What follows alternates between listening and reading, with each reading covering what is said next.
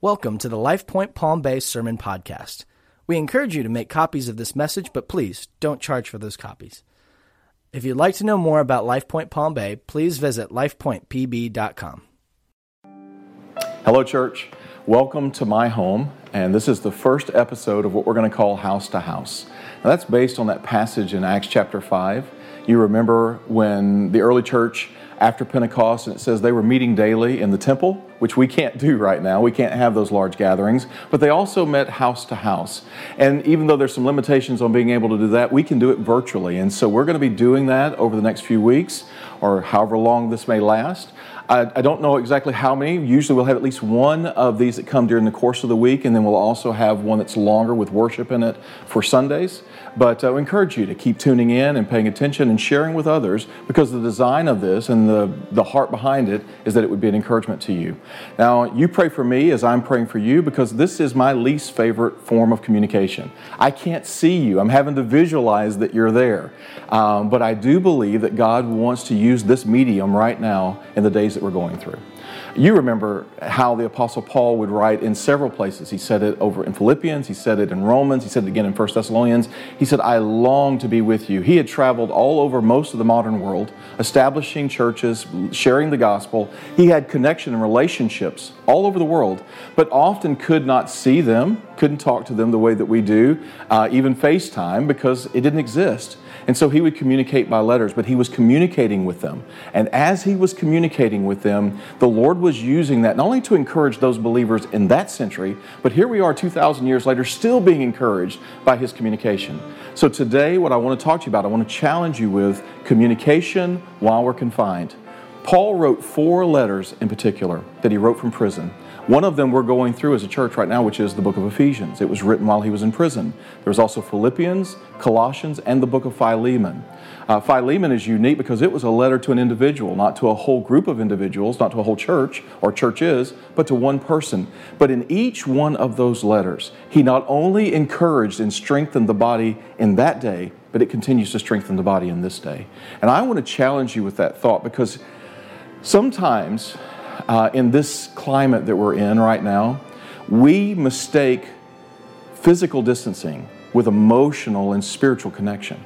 We are physically distant right now. We're being encouraged to be physically distant, and we understand that. We're submitting to it. But that does not mean that we are emotionally or spiritually disconnected. We want to press in to be more emotionally and spiritually connected in these days, and use all the mediums at our disposal to be able to do that.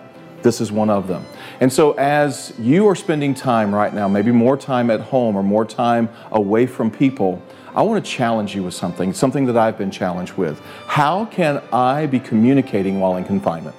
How can I allow the Holy Spirit to use me to be an encouragement and to have eternal impact in the lives of others, even though I can't associate with them the way I normally would, or even the way I want to?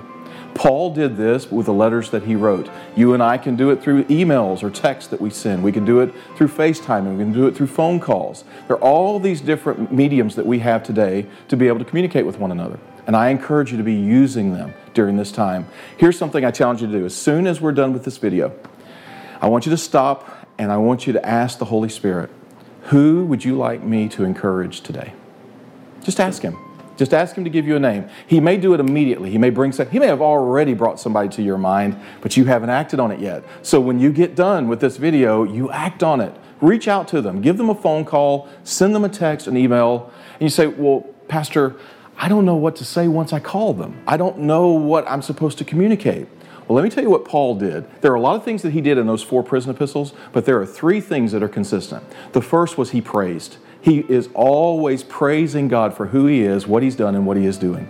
I encourage you to be on the lookout for praise, looking for opportunities to see what God is doing, how He has worked, how He is working in your life and in the life of others. Scripture that He gives you, songs that He gives you, anything that brings praise to Him. There's a lot of negative going on right now. There's a lot of things to be concerned about, but there's also much to be grateful for and much praise that can be had during this time. So he began with praise and then prayer. Pray for them. Say, I'm praying for you right now. Matter of fact, you may have something specific the Holy Spirit prompts you to pray for. You can tell them, hey, I'm praying this way for you. Is there anything else going on in your life right now that I could pray with you about? And then the third part was purpose. He had praise and prayer, and then he had purpose. What purpose? Kingdom purpose. To realize that my focus is not on me, it is on God's work in me and through me to be an encouragement to others. I promise you, you are going to be much more encouraged. You're going to be much happier. You're going to be much more just at peace and have joy in these days if your focus isn't completely on you and what you have lost, what you don't have, what you can't do. Look out. See others. Lay your life down for other people not in a literal sense, but in an emotional, physical, spiritual sense. We're laying our lives down. So I encourage you in this way, just as Paul did 2,000 years ago, we can be involved in eternal blessing in the life of someone else in these days. So this is our first House to House. Again, we'll have these periodically as well as on Sunday where they're a little more extended and have worship in them. But I encourage you to tune in, be paying attention. And I love you. I look forward to the time when we're back together. Until then, God bless you. Grace and peace. See you soon.